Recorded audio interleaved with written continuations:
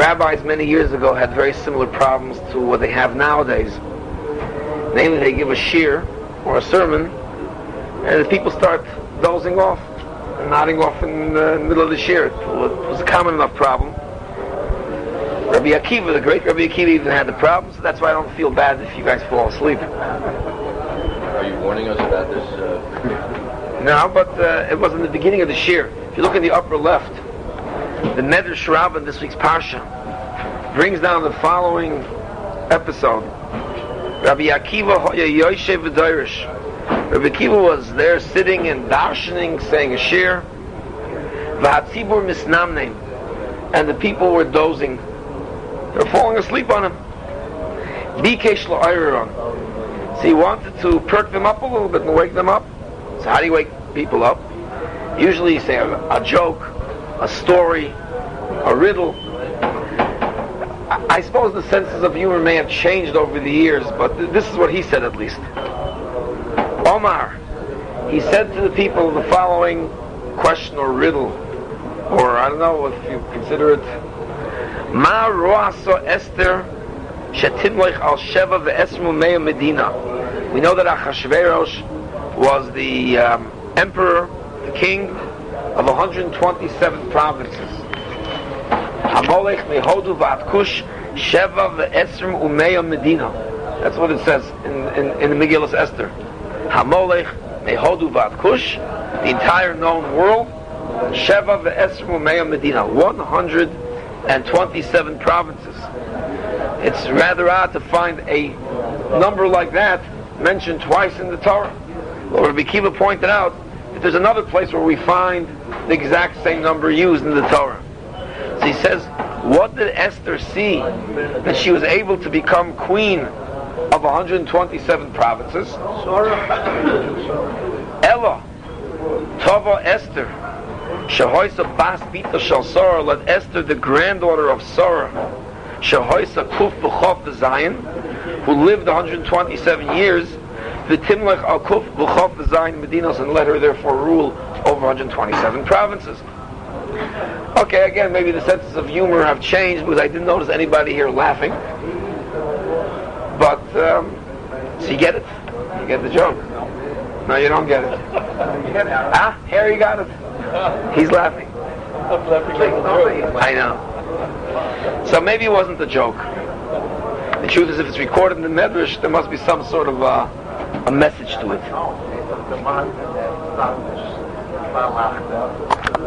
The truth is, many Meforshim point out that this is also the only place in the Torah that a woman's age is given. I guess it's been protected even in those days. Nobody, women don't give away their ages very easily. But it's the only place in the Torah where a woman's life age was actually given upon her death. You don't find anywhere in the Torah by any of the matriarchs or tzidkonios or Nevi'im, or Nevi'os rather, that it says anywhere how old they were upon death. Question as to why. But it's also interesting that the Sedra that talks about Sarah's death is not called Sarah's death, but Sarah's life. Vayiyu Chaye Sarah. And they were the life of Sarah, or the lives, or the living days, the living parts of Sarah's life was, or were, Meya Shana, 100 years, the Esrim Shana, 20 years, the Sheva Shanim, 7 years, Shnei Chaye Sarah, the years of the life of Sarah. It's right away readily apparent to everybody the problems with the first pasuk, that it seems to be laying great emphasis on Shana, Chaye Sarah. It says it again, it starts off, it was the life of Sarah, 127 years, or the years of the life of Sarah. Again, it's emphasized at the beginning of the pasuk as well as at the end of the pasuk. It's mentioned again twice. In fact, the word Chaye Sarah in the first pasuk is mentioned twice. It's mentioned in the beginning of the pasuk Chaye Sarah. It's mentioned at the end of the pasuk Chaye Sarah. So Rashi says that we're going to skip the first Rashi. There's a remez in the 100 years to the 20 years to the 7 years. There's a beautiful pshat because Eddie asked the kasha the other day.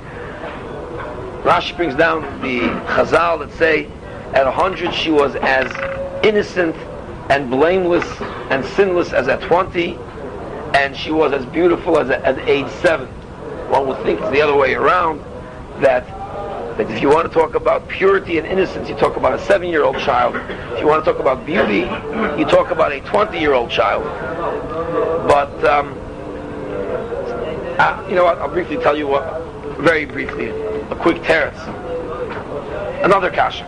At age 20, the principle of 20 being without sin only applies to sins and punishment from heaven. There's nothing to do with your sins aren't sins. Your sins are counted as sins from age 12 or age 13. And Beis Din will even kill a bar mitzvah boy if he's guilty of something, an infraction that deserves the death penalty. A 14-year-old murderer is put to death. It's only in terms of heavenly courts that you have this added dispensation till age 20. So if you want to talk about blamelessness, age 7 makes much more sense. So I saw one pshat that Chazal teach us. You know that Sarah, of course, was very beautiful. And in fact, Chazal actually say that Sarah was one of the most beautiful women in all of existence. How do we know that?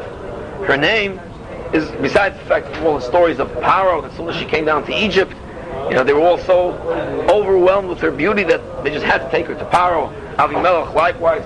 And Avram knew that was coming. He knew that she was a very beautiful woman.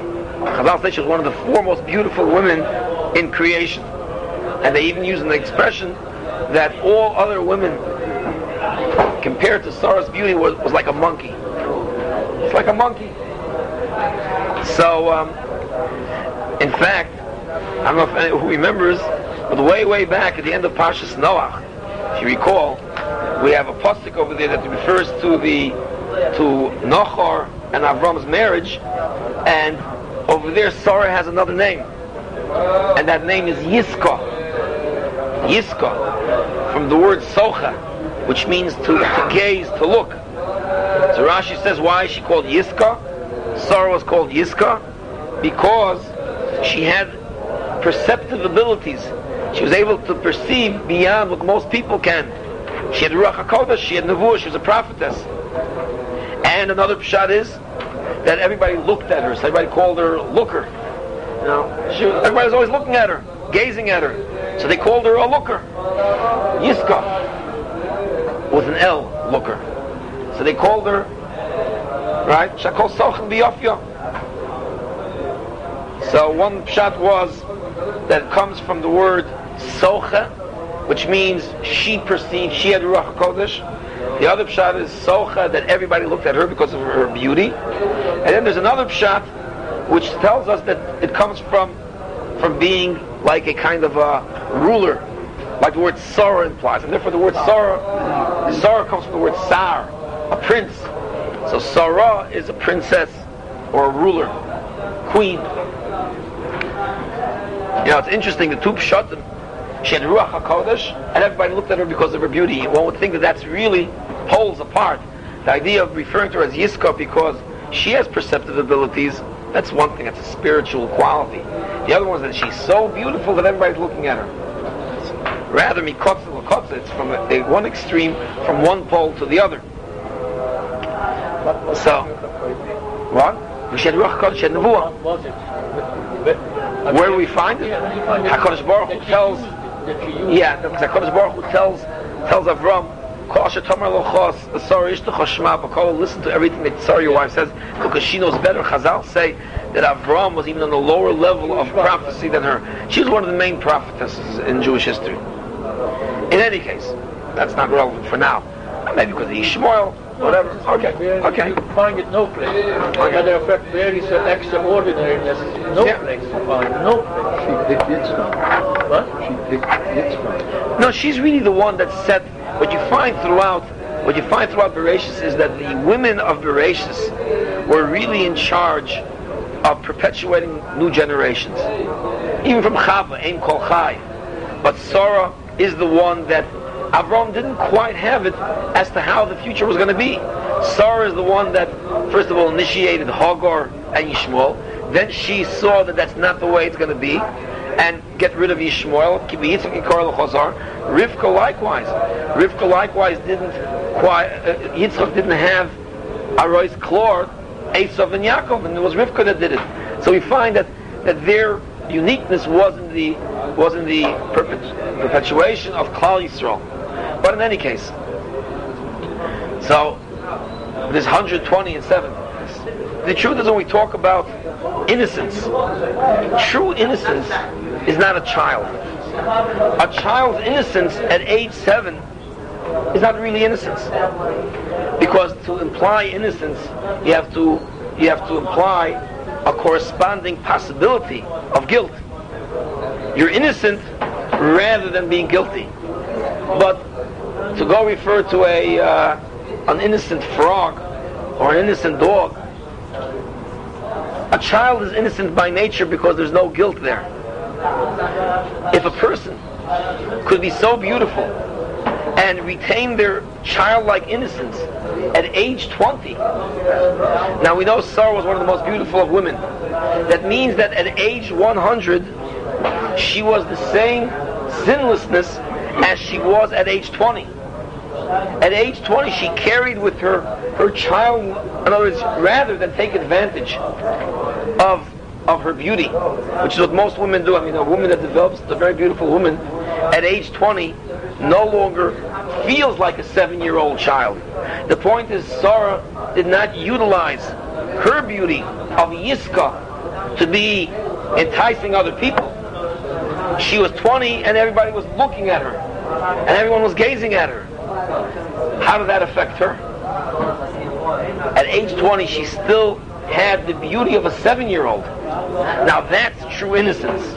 If at a 20-year-old she thinks of herself with all of her beauty, well, as Eddie was talking right, her beauty is more pronounced at age 20 than at age 7. But if at age 20 she retains in her own mind her 7-year-old childlike quality of innocence, then she is truly innocent and blameless. And then already it's a praise to say, at 100, she still had that. She went through an entire life of people deceiving her, people forcibly taking her. She went through so much, and she was still the same innocent person as she was at age 20. To say the same innocent person as when you're 7. A 7-year-old is truly innocent in the sense that doesn't know of anything.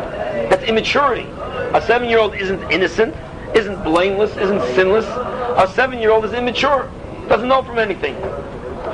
She knew of things.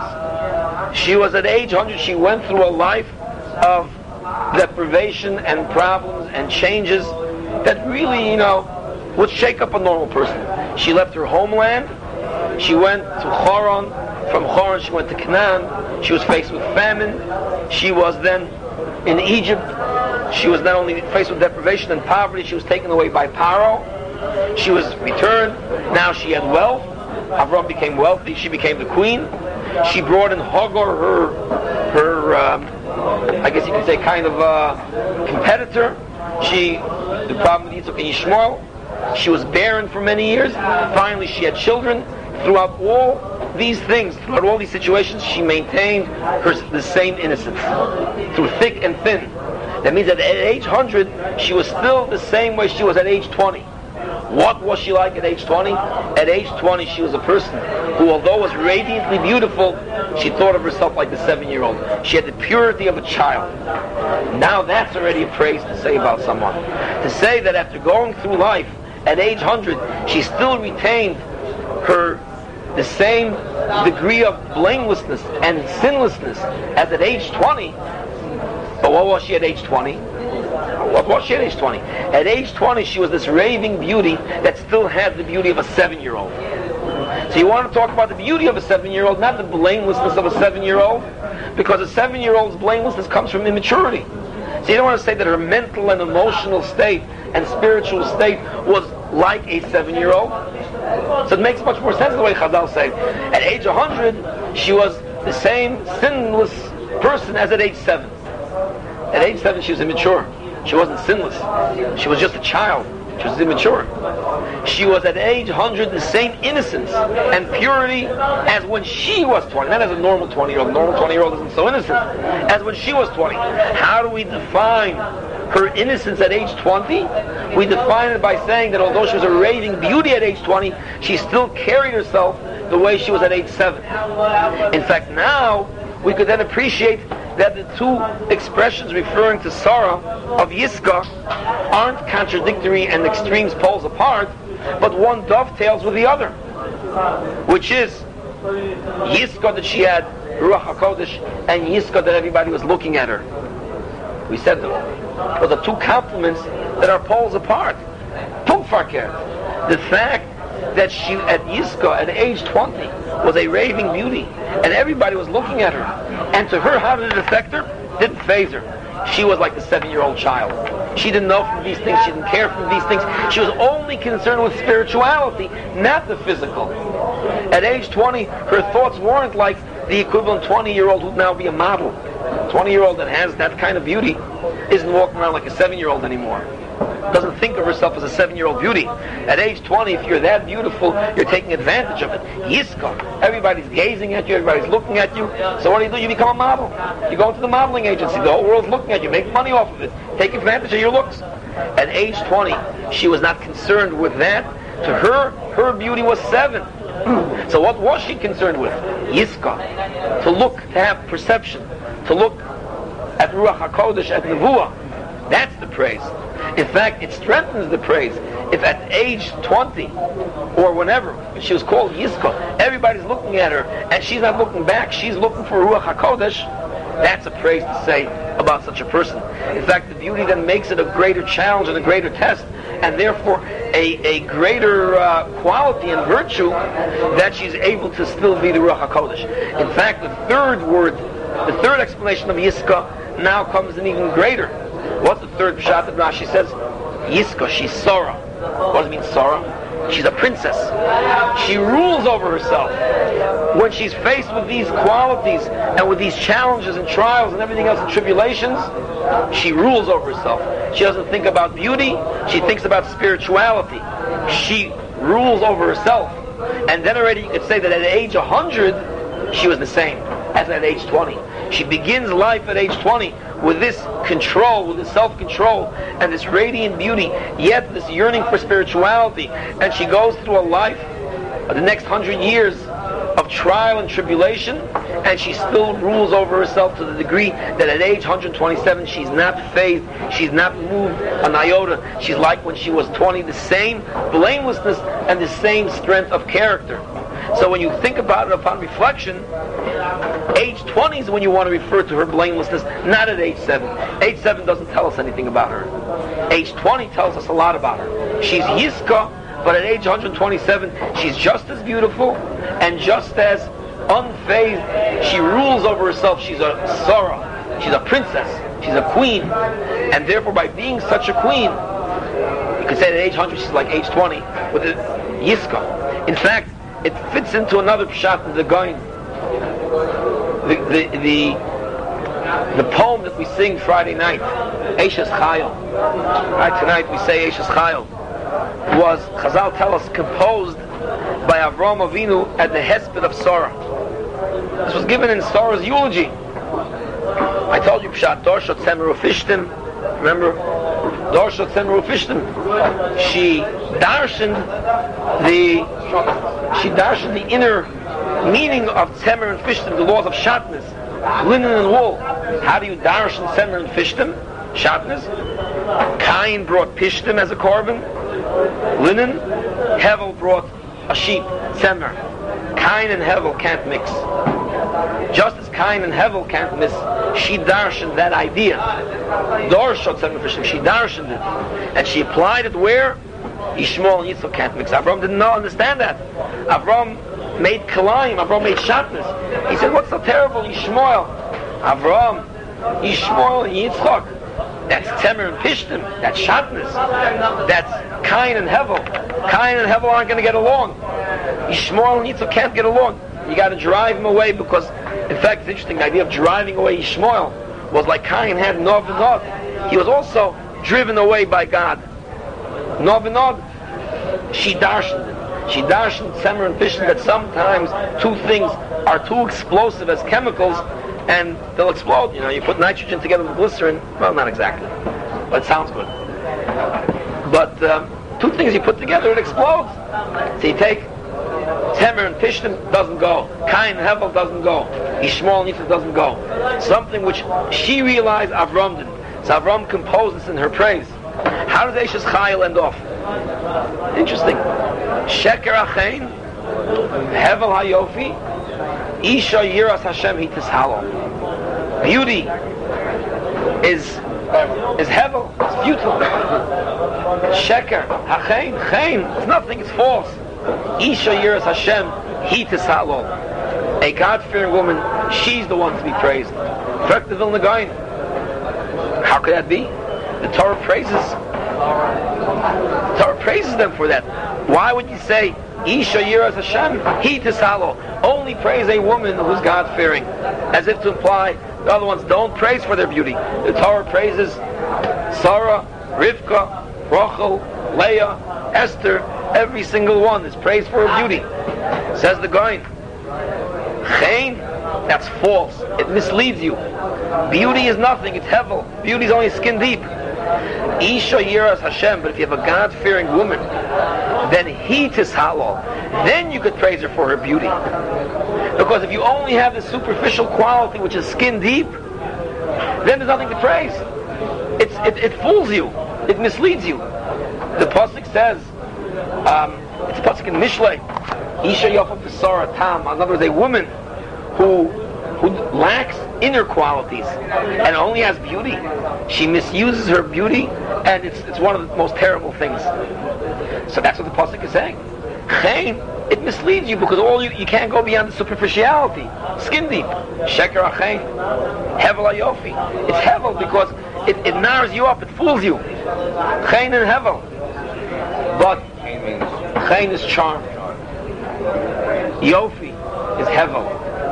On the other hand, Isha Yiras Hashem, if she has inner qualities, then if it meshes and blends and merges with her outer beauty, then you could praise her for everything. Then you could praise her because she's a God-fearing woman, then her beauty is really truly remarkable, something worth praising. It's worth remarking upon. He tishalo, says the Gaon, goes back on the Chein and on the Yofi. Sheker Chein, the Hevel Yofi. Isha Yiras Hashem, if she's God-fearing, then he tishalo. Praise her for the Chein and the Yofi as well. With what we've said, we can understand it even better. Sarah's beauty was such that it presented her with a challenge. She was Yiska. Nevertheless, what did she do with her Yiska? She ruled over herself. The second pshat in Yiska, or the third pshat, 3 pshatim in Yiska. Everyone's looking at her. She's looking to Shemayim, and she rules over herself. In other words, the quality of self-control of Yiras Hashem was such that it blended her external and internal features, and therefore she was truly called Yiska. Yiska was the appropriate name for her. It was the right name, because Yiska means everyone's looking at her, but she's like a 7-year-old inner child. That's what she sees in her beauty. And she's looking for spiritual qualities. She's Yiras Hashem Hitasalo, and she's, because of her Yiras Hashem, she's a Sarah. She rules over herself. That's where she gets the Ruach HaKodesh. Isha Yiras Hashem Hitasalo. Then praise her for everything. And Taka the Torah does. It calls her Yiska. It praises her all together. So in that one name, you have that pasuk of the Eishes Chayil. Sheker Achein Hevel Yofi. Isha Yiras Hashem Hitishalo. That's the Gaon's pshat. So you can understand the Gaon's pshat in the one word of Yiska, because we're praising her for all of these qualities together. What was the pasuk in Mishlei that you mentioned? So those are the 2 pshatim on the idea of her 100 to 20 to 7. Either it's a halachic pshat, or even conceptually the idea makes more sense this way. But let's now take a look at the next Rashi.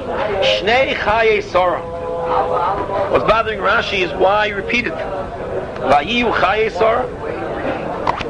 So what's bothering Rashi is the repetition of saying Chaye Sarah, Vayiyu Chaye Sarah, and then you say Shnei Chaye Sarah. Why are you saying the word Chaye Sarah twice?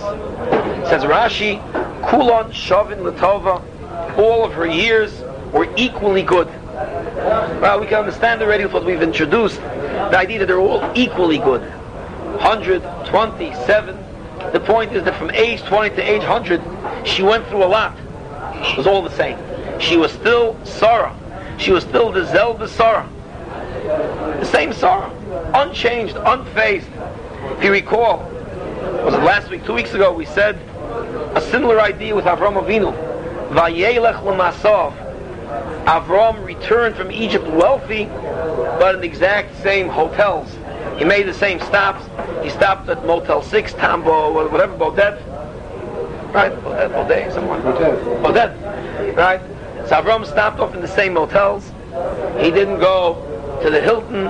He didn't go to the Plaza. We said that, what happens when a person achieves wealth and success? Everything changes. If till now you used to stay in Econo Lodge and Comfort Inn and Budget Motel and Red Roof Inn and Motel 6, now nothing's good enough for you.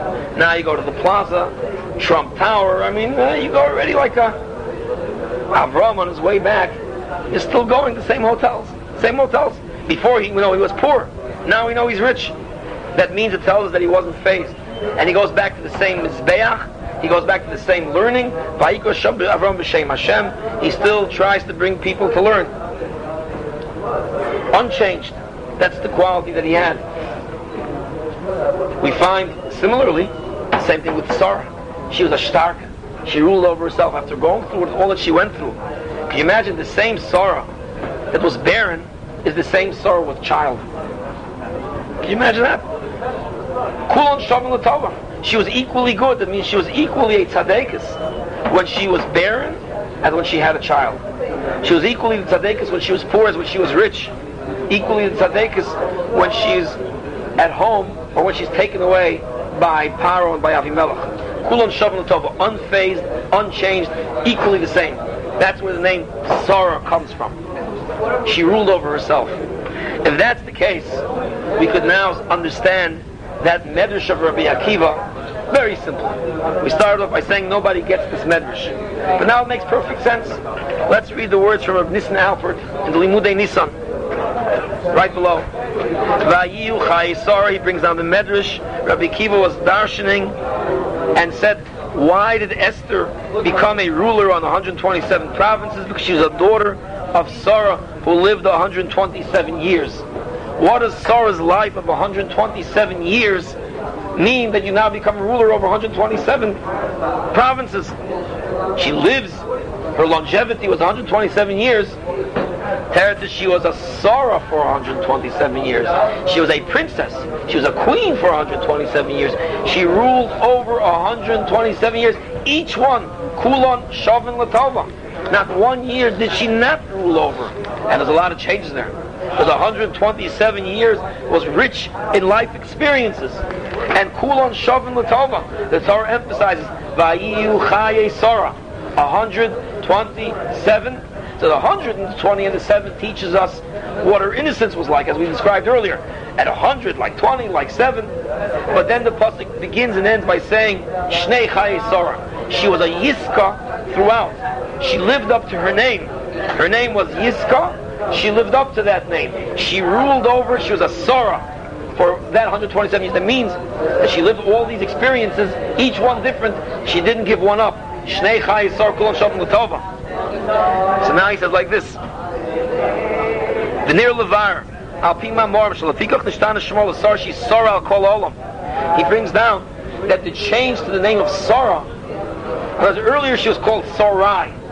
So he adds one extra point to what we've been saying. Her original name was Sarai. Hashem changes it to Sarah. Why? Like Avram's name. Avram, till now you were a limited father. Now you're the father of the world. Sarai means my princess. Till now you were a little limited princess. Now your name has changed to Sarah, which means what? Queen of the world. So the name change of Sarai to Sarah already implies this ability to rule over the world. By the way, how do you rule over the world? First you got to control yourself. Rule over yourself, then you can control the world. She went from being Sarai to ruling over herself to being Sarah. Like Sarai usually means my princess. I'm just adding another little knetch to it. Sarai implies, in a sense, I'm my own princess. Well, that's how you start. You start off being a Sarai, my princess, my ruler. And from there you go, now you can rule over the world. Sarah. Fix yourself up, then you'll fix up the world. First you fix up yourself, then you can fix up the whole world. Sarai changes and converts to Sarah. Now she's a ruler. She's a Yiska. She ruled over herself, as Rashi says. Therefore, she now became Sarah for the world. So where do we see that she ruled over the world? So he says like this, take a look. Avimelech took her. She didn't even own her own plot of land for a gravesite. So take a look at her. She went through life a stranger, a sojourner in many lands. Paro took her, Avimelech took her, she didn't even own her own plot of land. Avram had to pay for it full price. So how did she rule over the world? She didn't even have the 6 feet to get buried in. She didn't even have control over herself. Avimelech takes her, Paro takes her. That's called ruling over the world. The world's ruling over you. Right? That's the kasha he's asking. How can you call her, she changed her name from Sarai to Sarah, that she's ruling over the world? The world is ruling over her. Paro grabs her, Avimelech grabs her, Avram says over here, Ger v'Toshav, what am I? I'm a Ger v'Toshav, Tluli achuzas kever, I don't even have a family burial plot. She has nothing in the world, and the world controls her. Teretz is, the world never controlled her inner core. Elokachu abir, shesari yimeinu b'chol hamatzavim, through all situations, all circumstances, all places, all locations, lo yishtanzo, she never changed. That's the point. Not that she physically ruled over the world, but as much as the world attempted to rule over her, it never phased her, never changed her. It's like a person who goes to a concentration camp, and he goes to the ghetto, and he goes to America, and in all places he's the same person. So you're going to say that the world rules over him? Forget it. He's ruling over the world. Because he doesn't change. No matter what happens to him, it's the same. And I once told you a beautiful pshat.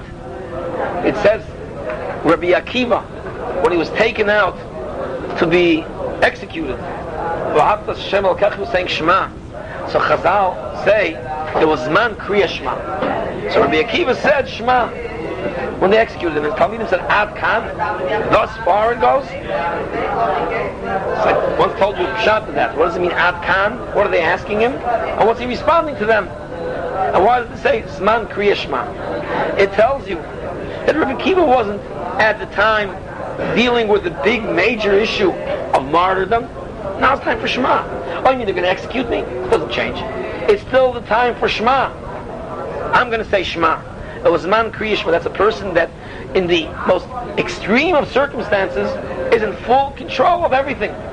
That's how far he went. It's interesting, Rabbi Akiva is the one that's saying over this medrash how far self-control goes.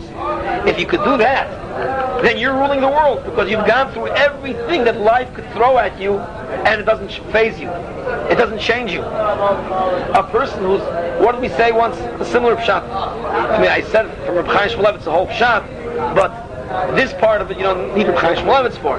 It says Shlomo Melech was king over the world, and then he became king over Eretz Yisrael only, then only over Yerushalayim. Finally he was thrown out of his throne temporarily. Umolach al makloi val gundoi, he became a ruler only over his staff and his cloak. We said that Chazal emphasized Molach, he ruled over his staff and over his throne. In other words, by the end he had nothing left, but he was still a king over that. But with what we're saying now, we can add another dimension to this idea. Not only did he maintain the trappings of royalty, not only was he a king and had a regal bearing, even though he only had a cloak and a staff, but that he was able to rule over this situation as well. Now, there's one thing to be a king when you're truly a king, but what happens when you're thrown out, you're impeached? Are you able to handle it? Yes, he handled it. Molach, he still ruled over the circumstances, over the situation of where he only had makloi v'gunda. He was left with nothing but his staff and his cloak, nothing left. Are you going to be able to control, or are you going to fall to pieces? You lost everything. You're bankrupt. Your house was taken over. Your car was taken over. Mortgage, lien, everything was taken away from you. You used to be a king. You used to have everything. You used to be a king, and now ois king, as they say in Yiddish, ois kaputzmacher. Right? You're ois kaputzmacher, which literally means you're no longer a hat maker, but no longer a king. All you're left with is one little cushion that says on it, it's great to be king, but everything else is taken away from you. Your home, your clothes, your house, your car, your Rolls Royce, all you're left is with the cushion. So you're king over the cushion. Are you still a king? Are you still a king even then?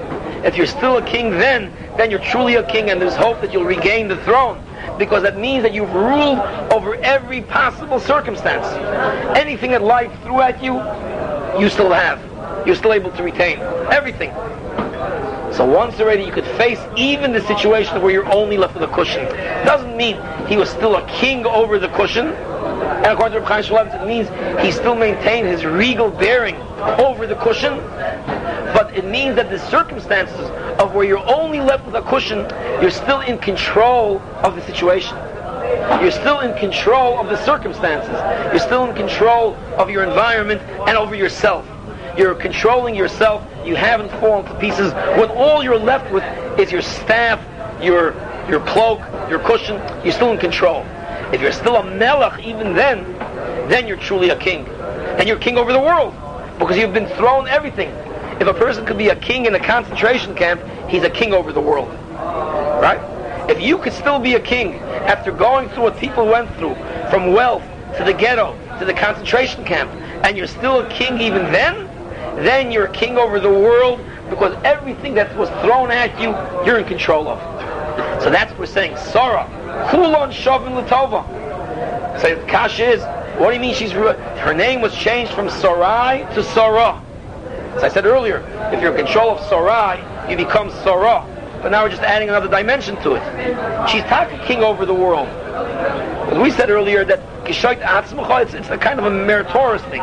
That if you merit being king over yourself, you'll eventually become king over the world. From Sarai, you deserve to be Sarah.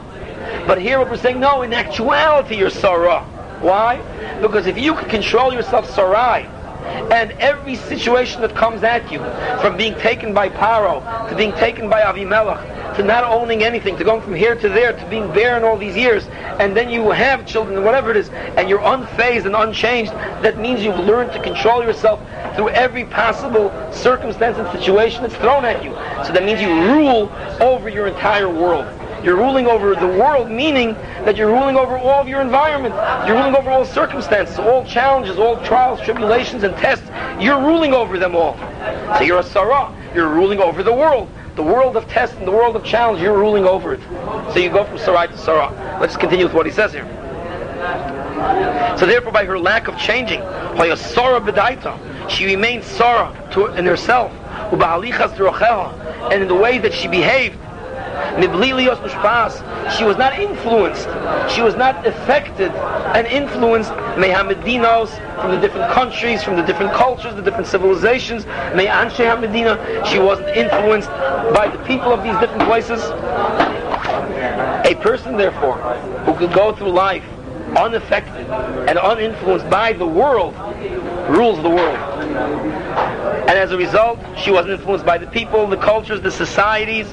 She wasn't influenced by the people of these societies. And the same way, she remained throughout the same Sarah as was queen in her own home. The same Sarah, wife of Avram, living as the queen of Avram's home. She was the same woman in Avimelech's palace, in Paro's palace, in Egypt, everywhere. She didn't lose her faith, she didn't lose her trust, her confidence, she didn't lose her belief. When she was barren, or when she was a mother with child, she remained and she retained throughout the same trust, the same confidence throughout. She was Sarah throughout. Therefore, that's what it means. She had shrora, she had rulership over the world.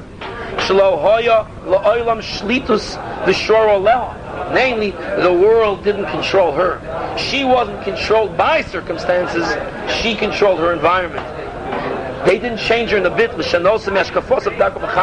the same faith and the same belief throughout. The world never changed her, never influenced her. She remained the same. That means she ruled over that. The truth is, if we look at Esther, we see an interesting similarity. Esther, likewise, although her life situation and circumstances radically changed, she did not. She remained unchanged and unfazed. She was taken she was taken from the house of Mordechai, just like Sarah was taken from the house of Avram. She was taken from the house of Mordechai to the palace of Achashverosh. Radical change. But Esther remained Esther, just like she was in the house of Mordechai. Nothing changed. She remained the same Esther, and the Megillah emphasizes this. Just like as she was raised in the house of Mordechai, she remained unchanged. The Megillah emphasizes that. She remained with the same Ruach HaKodesh. She was given opportunities to take and enhance her beauty. She didn't care for that. Again, she had that childlike innocence of beauty. She didn't change. As a result, she merited ruling over 127 provinces. She could rule over the world. In other words, the world didn't rule over her. She was taken to the palace of the king. Most people think that when you become king, you're now ruler over the world. Not exactly. You're a changed person. Your job rules over you. You are a changed man. The circumstances of your change of being so wealthy and powerful have affected you that you no longer are the same objective person that you were before that. You are now ruled by your circumstances and ruled by the world. If Esther, in her new situation, was the same Esther, then she truly is ruling over the world, and the world isn't ruling over her. Sarah Imenu. The same way that Esther, didn't rule over her, Sarah Imenu is the one that showed the path. She's the one that showed Esther the path. She brought out this idea of strength and power, the ability to rule, to not be a victim of circumstances, but to be a queen and a king over your circumstances. That you shouldn't be impressed and impacted upon. Not to change because your circumstances change. You don't allow circumstances to change you. Just because they change doesn't mean that you change. Don't be impressed. Don't be impressed by a change of circumstances. Or in the immortal words of Jonathan Kanovich, philosophy of life. Easy to please, hard to impress, impossible to insult. He told me that the other day. I liked it very much. I'm easy to please, hard to impress, impossible to insult. But the idea of not letting yourself get impressed by change of circumstances, don't let that change you. Esther was shown the way by Sarah not to be changed by circumstances. Ulishoyer bemunasa. Not to be affected by change of circumstances and to remain in the same strength of faith. Beisana, with the same strength, like at first. So therefore, to retain that same strength of character and that same ability to remain and carry with you these beliefs, that firmness of faith.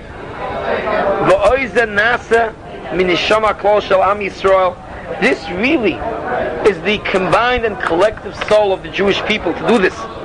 And Esther utilized and tapped into this power to become queen of the world and not to be influenced by the world and not to be impressed by the world. Therefore, says Rabbi Akiva, wake up. You guys, you're falling asleep. Wake up. And it's interesting the way he phrases it. What did Esther see? Ma'roah saw Esther. He doesn't say, what did Esther merit? Or how did Esther become queen of 127 provinces because of Sarah? He says, Ma'roah saw Esther. What did Esther see to become queen of 127 provinces? She saw Sarah. She saw how Sarah ruled over 127 complete years. And if Sarah could rule over a life that she went through, then I could rule over my change, and I could rule over my circumstances, and then yes, ultimately she became queen as well. It's a beautiful connection. The connection is perfect now. It wasn't just an accident of numbers. 127, 127 again. Chazal don't just say, carry things, callously and just haphazardly. There's deep meaning, and the connection is now beautiful. What did Esther see to become queen and to not be influenced in the palace of the king and not to be influenced by 127 provinces? She saw how Sarah was able to go through 127 years of life.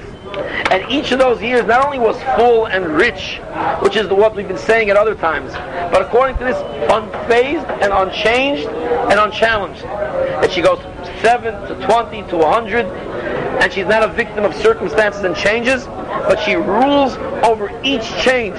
So if she could rule over the 127 years of experiences that she went through, that means she lived a life of 127 years of a multitude of experiences, and she ruled over all those circumstances and all those experiences. If she could be the queen of her 127 years, I could be the queen of my circumstances and not be influenced by the societal influences of 127 provinces, but I'll rule over them. Ultimately, she did rule over them. That's how she became queen. This is the quality of Sarah of Yiska. And as we define the name, Yiska, everyone's looking at her. She's looking at Ruach HaKodesh. She's a Yiska. She's a ruler. That's what Sarah means. Asar, Shrora. Shrora in Hebrew translates as rulership. She was Shrora, she was Shorer. Leo's called Ish Shorer Beveso. Each man should rule in his home. Shorer means to rule. She was a Shorer, she ruled. And she went from Sarai to Sarah. From being her princess to being queen of the world. We explained that as well. She went from first you rule over yourself, then you could rule over everybody else. But it also means that she was at first strong, and therefore the worlds of experience of all of the whole world experience didn't affect her. That's the true queen of the world. Okay. The second shot that we'll say now overlaps to an extent the first. In fact, really should really perceive the first in a way. Rav Schwab points out the same idea, but based on the medrash that Rashi was really based on. The medrash that Rashi is based on comes from the following: Yodeya Hashem Yemei Tmimim V'Nachalosam La'olam Tiyah. Tzadikim, righteous ones, Kishem Shehem Tmimim Kach Shenoisam Tmimim. In the upper right, righteous people, just as they are perfect and whole, likewise their lives are likewise perfect and whole. That's why tzaddikim are called Tmimim. Yodeya Hashem Yemei Tmimim. Hashem knows the days of the perfect ones, of the wholesome ones, of the people that are whole and pure. Tzaddikim are Tmimim, and their days and their years and their lives are also Tmimim. What does the Medrash mean that says that just as tzaddikim are righteous and whole and perfect, likewise their lives and their years are also righteous, whole, perfect, and pure? What is the connection between their person and their years? So he explains a very important concept. Dir Divreim Shebe'emes Mishahayu Yemei Chayav Shivim Shana. If a person lives 70 years, but he spends out of the 70 years, how much is he really living? Well, if we talk about the years that when you're a baby and a child and you're not in control, so you deduct a few of those years. You talk about those days when a person is Rahman al-Islam sick, take off a couple of years of that. If you sleep a third of your life, so you got to take off a third of that. You talk about brushing your teeth and showering and doing your other physical needs when nature calls, take off a few years for that. How many years are really left? I mean, think about it. You take 100 years, 33 and the third are spent sleeping. You waste at least a half on the other bodily needs. So even if you live 100 years, you really only lived 50. Now if you waste that and you're in a drunken stupor or something like that, you're really left with a very, very short life. Very short life. So therefore, when you talk about a person that ruins and wastes his years and his times, so he lives a short life. Think how much people waste. You waste your time traveling. I mean, there's no greater waste of time than commuting to your work. Right? When you're on the train, nowadays, of course, we have tapes, we have books. But imagine before you had CD-ROMs and before you had tapes and cassettes in cars. I mean, it was the most atrocious waste of time. Imagine all those years that people spend wasting their time sitting at ball games or reading about sports, or as Andy Neff said, reading the New York Times. How many hours spent on that? But besides that, how much time is spent commuting? How much time is spent eating and drinking, sleeping? Certainly doing things that are not for the sake of heaven. We once made a calculation how little of our time we actually truly spend in the service of God. 95% of our time is really spent for ourselves. We once worked out a calculation. I don't want to go into it. It'll take too long to work it out. But so little of our time, we talked, and I'm talking about guys like Eddie, who come to learn every single day. We calculated how many days of the year does it actually work out to be. Let's take you guys to come weekly. It doesn't work out to 52 weeks a year. It works out to something closer to like 40, 41. Out of that, how much of it is learning and wasting time, eating and drinking? An hour and a half? 50 hours, 60 hours a year? With this wonderful coming to class, all you guys are doing is spending 70, 80 hours a year. It's not even a week's worth. Not even a week's worth of learning. Now if you double that, go to 2 classes, you'd be spending 2 weeks out of a year. Now if you figure out how many years of your life are going to be doing that, and you figure out how much you're actually learning, how much are you davening in shul, how much are you davening, thinking of davening, not thinking of something else. So you only have really Rosh Hashanah and Yom Kippur maybe, part of that. How many hours? Collect all the hours of your life spent in devotion to Hashem, and you're talking about counting up hours. Now if you live tens and tens of thousands of hours, you're walking away with the cheshbon of days. That's all you've given God. Only a few days, a few weeks, a few months of your life. It's incredible. Now I will teach you the key to being able to have the whole life. I'll teach you the key how you can get from going from a few hours to having everything. Shnei Chayei Sarah Tmimim. Now you understand the key to why that pasuk is a very crucial one. Yodea Hashem Yemei Tmimim. Hashem knows the days of Tmimim. Where Chazal tell us a beautiful thing, a key. And the key is that not only are they Tmimim, but they're able to make their whole days whole, perfect, complete. How do you do that? How do you do that? Nimtza Shelo Hoya Chai Bemis Ela Esrim Shloshim. He's being very generous with Shlam. That a person, after you take off the time that you wasted, you're left with 20 or 30 years that you've truly lived. I think it's a little bit generous, but okay. Let's assume that a person lives a rich life of 90 years and he spends so much time doing things for Hashem, and out of all of that, you could actually say that he spent 20 or 30 years doing something of achievement and accomplishment. Good, let's be generous. Comes out, that's all he has from all of what he lived. Aval tzaddikim, so how do tzaddikim get more? Good, so tzaddikim work harder, but they were also babies at one time. They also have to sometimes work for a living. They also have to commute. They certainly have to sleep. They have to eat. They have to drink. They have to go to the bathroom as well. They brush their teeth. They have to shower. They might even need rest and recreation to go on vacation. So how much more do they have than the rest of us? If the rest of us have 20 or 30 years of a 90-year life, so what do tzaddikim have? Double the amount? At most. So they have 50, 60 years. But you still got to take off 40 years of sleeping and being...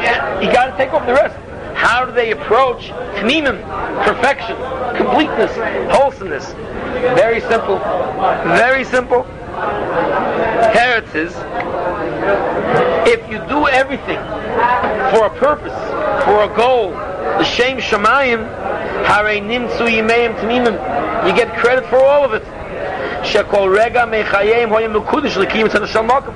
Because every moment was consecrated and donated for a purpose. For example, if you're on a business trip, they pay you for the commuting time as well, right? I mean, I'm commuting, I'm not there yet, but I got to get there. I'm doing it for you. I'm traveling.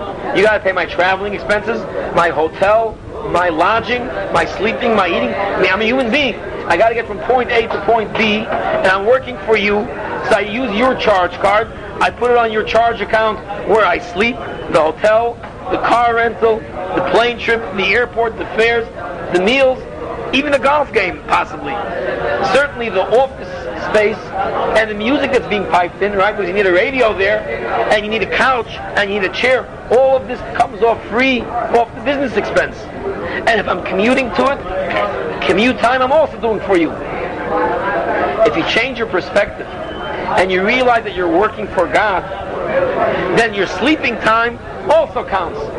And your eating time is also off of His expense. Because you're eating for Him. Therefore, Kol Rega Hoyam Mekudesh, it's all consecrated to Hashem. That's what the Medrash then says. The Medrash is seeing this pasuk. Vayiyu Chaye Sarah. The life that Sarah lived was 127 years. And it emphasizes it again. Shnei Chaye Sarah. She lived that long. That's how long she lived. And that's how Rashi says, Kulon Shavin L'Tova. It's all equally counted. It's all equally counted. The Liyotzim in Aklal. She had all of her years. She had every single year. Why? Because like we said earlier, her whole life was devoted to ruling over the days. So she ruled over 127 years. Most of us only rule over a few days of our lives, or a few months, or a few years. She rules over 127 years. Kulam Shavim L'Tova. In other words, she did live that long.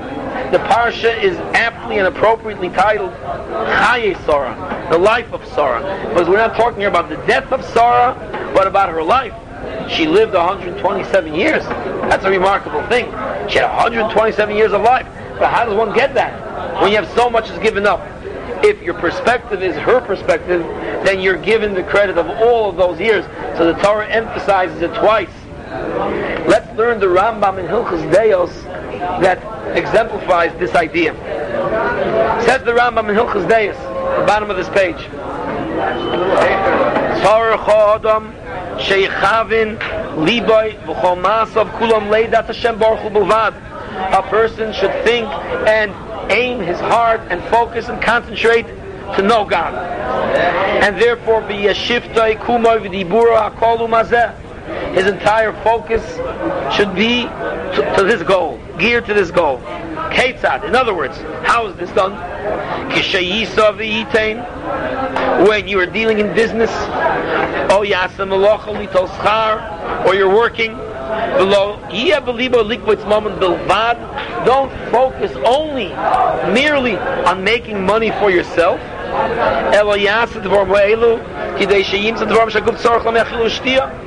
Your purpose should be, I got to make a living in order to live.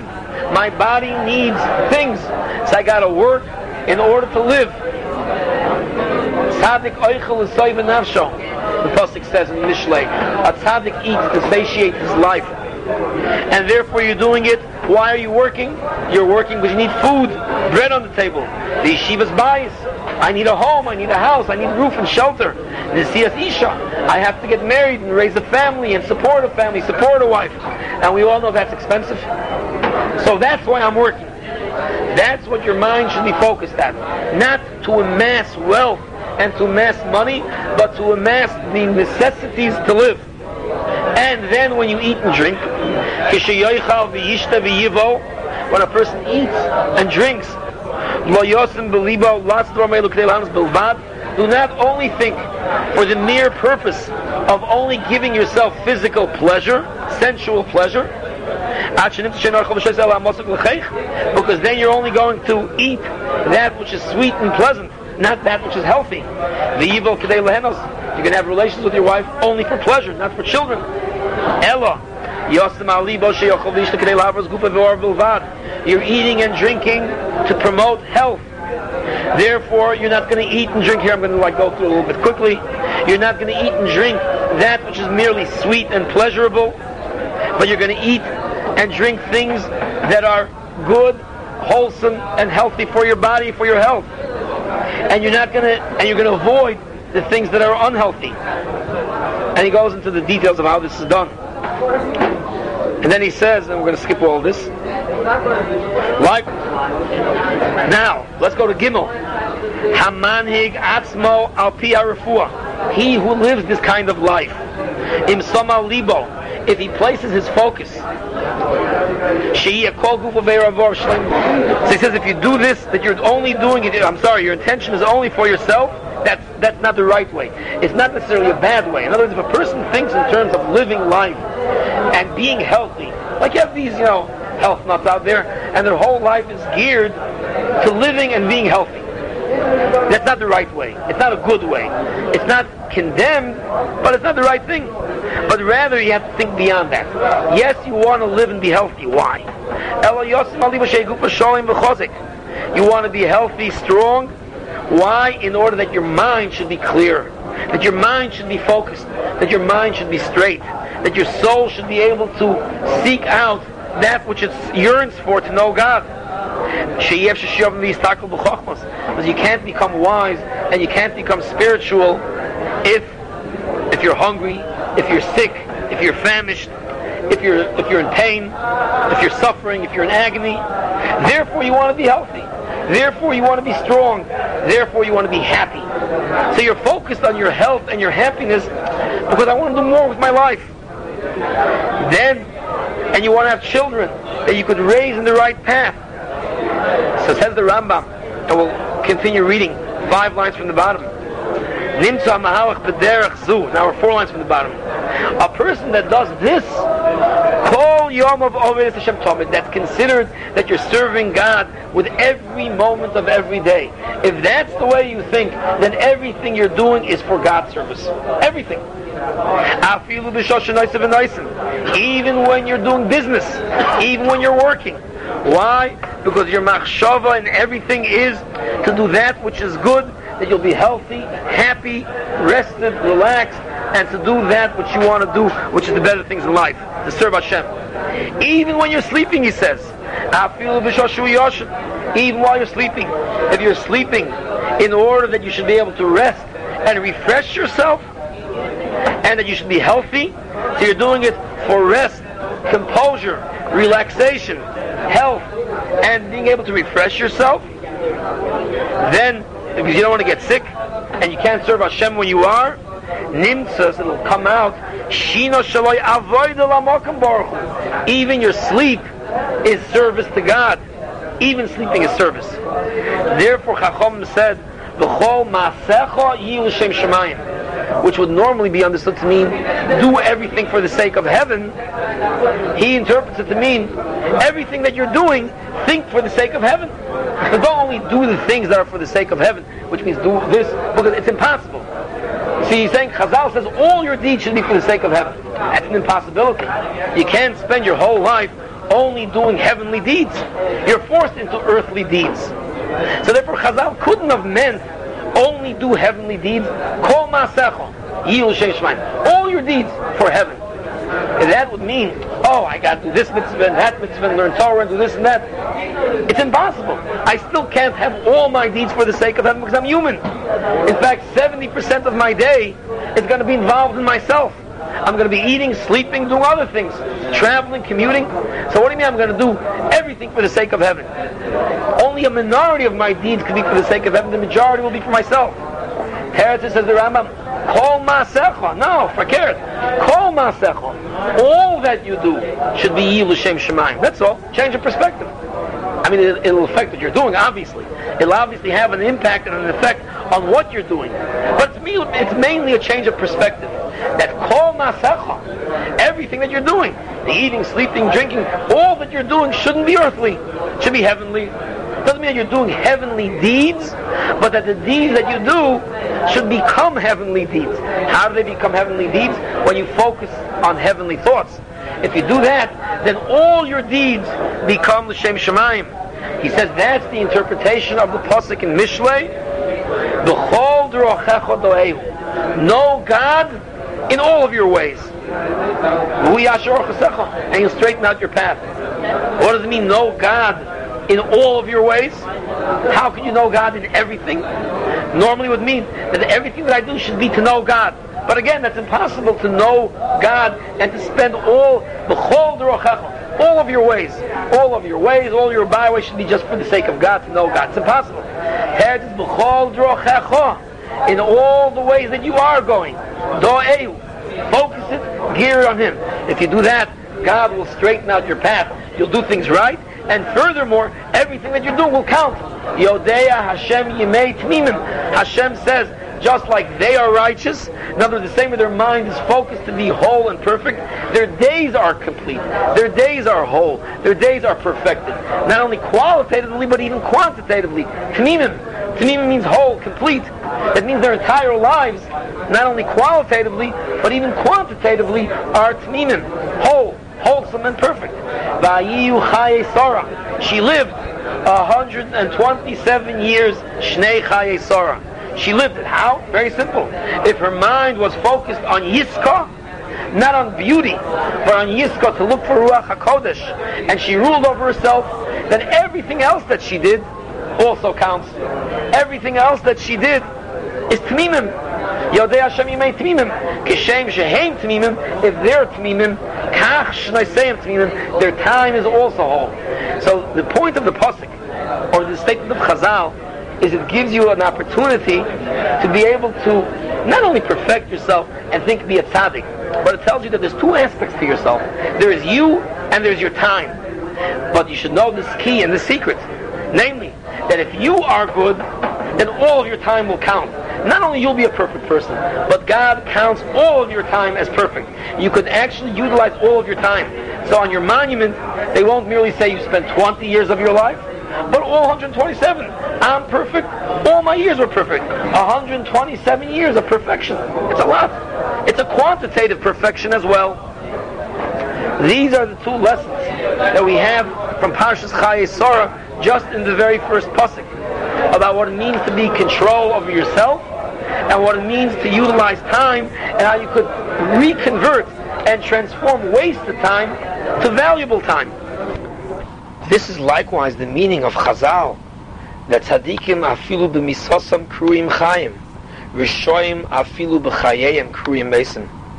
Tzaddikim, even when they're no longer alive, when they're no longer with us, but the years were rich and eternal. Chaye Sarah. She's called Chaye Sarah. We're not talking about her death, but her life.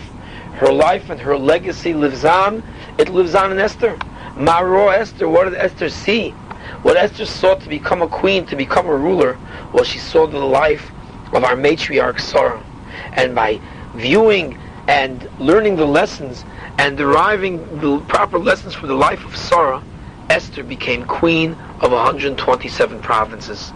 Sarah lived a rich life, and her life was lived, and it lives on eternally. It's still Chaye Sarah. It's still Chaye Sarah because she's still alive, because her life was rich and eternal, and she left us with a legacy. Therefore, tzaddikim, afilu b'misasam kruim chayim, they're still called alive. Even when they're dead, we still refer to them as Chaye Sarah. Rishoyim, on the other hand, even when they're alive, their lives are wasted. As we pointed out, how much life do they really have? And if you waste your life, you have no life at all. Rishoyim that are destructive in their lives, afilu b'chayeyim kruyim mesim, they're not called alive. Vilna Gaon says a very interesting vort over here in the Sefer Kol Eliyahu. He says, the pasuk says, "V'ekvara es mesim milfonai." Avram Avinu asked the Bnei Ches, "Let me bury my dead." He says we find that when Avram made these requests to the Bnei Ches for a kever, and they responded by saying, "Yes, you can have it," we find the expression of burial of the dead mentioned 7 times in this short, brief episode. Nimtza haloshen sheva pomen, as we find the ekvaros mesim mulfonoi, That's one time. Then they responded to him by saying, Kvor es meisecha, bury your dead. Mikvor meisecha, no one will prevent anybody from burying your dead. Likvor es meisi, Avram responded that I want to bury my dead. Kvor meisecha, they respond again to him. He responds again to them for ekvor es meisi. And then they finally say by the end, Ves meischa kvor, and your dead you will bury. He says, why do we find it necessary to have it so repetitive? Each time Avram says to them, okay, if you will let me bury my dead, then do this and this. And they say, okay, if you want to bury your dead, we'll give it to you. And Avram says, okay, if I want to bury my dead, let me pay, or whatever it is. Why is it mentioned a total of 7 times? It says Kavoris Meisecha, and it says about the burial of the dead over here. Furthermore, questions the Gaon that how come in the 6 first times we find it says the word Kvura before the word Misa. It says Kvor Meisecha, Vo'ekvor es Meisi, or Mikvor Meisecha, Likvor es Meisi, Kvor Meisecha, Ve'ekvor es Meisi. All these places it says it 6 times, it says the word Kvura, burial, before the word Meis, death. On the last time, the 7th time, it says Meischa Kvor, your dead you shall bury.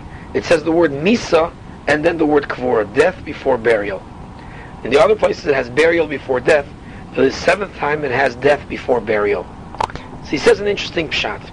He says we know that when Avram wanted to bury Sarah in Moras Machpelah, Adam and Chava were already buried there. And we knew, and Avram knew that there were going to be tzaddikim that were to be buried there, and he wanted them for himself. There was still space for 6 more bodies, in other words, for 3 couples, which was, of course, Avram, Sarah, Yitzchak and Rivka, Yaakov and Leah. Total of 6 more. Therefore, the pasuk says 6 times, and that's the remez in the pasuk, where it says 6 times Likvor es Meisi, to bury the dead, because there's going to be a total of 6 more to be buried. Now, since we're dealing with 6 tzaddikim, Keneged Shisha tzaddikim who hasidim lanuach sham, the 6 tzaddikim, Avram, Sarah, Yitzchak, Rivka, Yaakov, and Leah, that were going to be buried there. We also know furthermore that Chazal tell us, the Gemara in Saita, that when they wanted to bury Yaakov Avinu in the Moras HaMachpelah, Esav came and he contested the will, he contested the burial. He said he's entitled to have it, and that Yaakov shouldn't be buried there. Esav wanted the final burial plot. In other words, Sarah was buried there first, followed by Avram. Then there was Yitzchak and Rivka. Then there was Leah. And then there was one last spot open for Yaakov, and Esav contested that. So a fight ensued, and what happened was that Chushim ben Dan took a sword and chopped off Esav's head, and the head of Esav rolled into the Moras HaMachpelah and was buried there. The head of Esav rolled into the Moras HaMachpelah and was buried there. Furthermore, we know what Chazal say, Rishoyim b'chayeyim kruyim mesim, that wicked people, even while they're alive, they're called dead. Whereas tzaddikim, even when they're dead, b'misasam kruyim chayim, they're still called alive.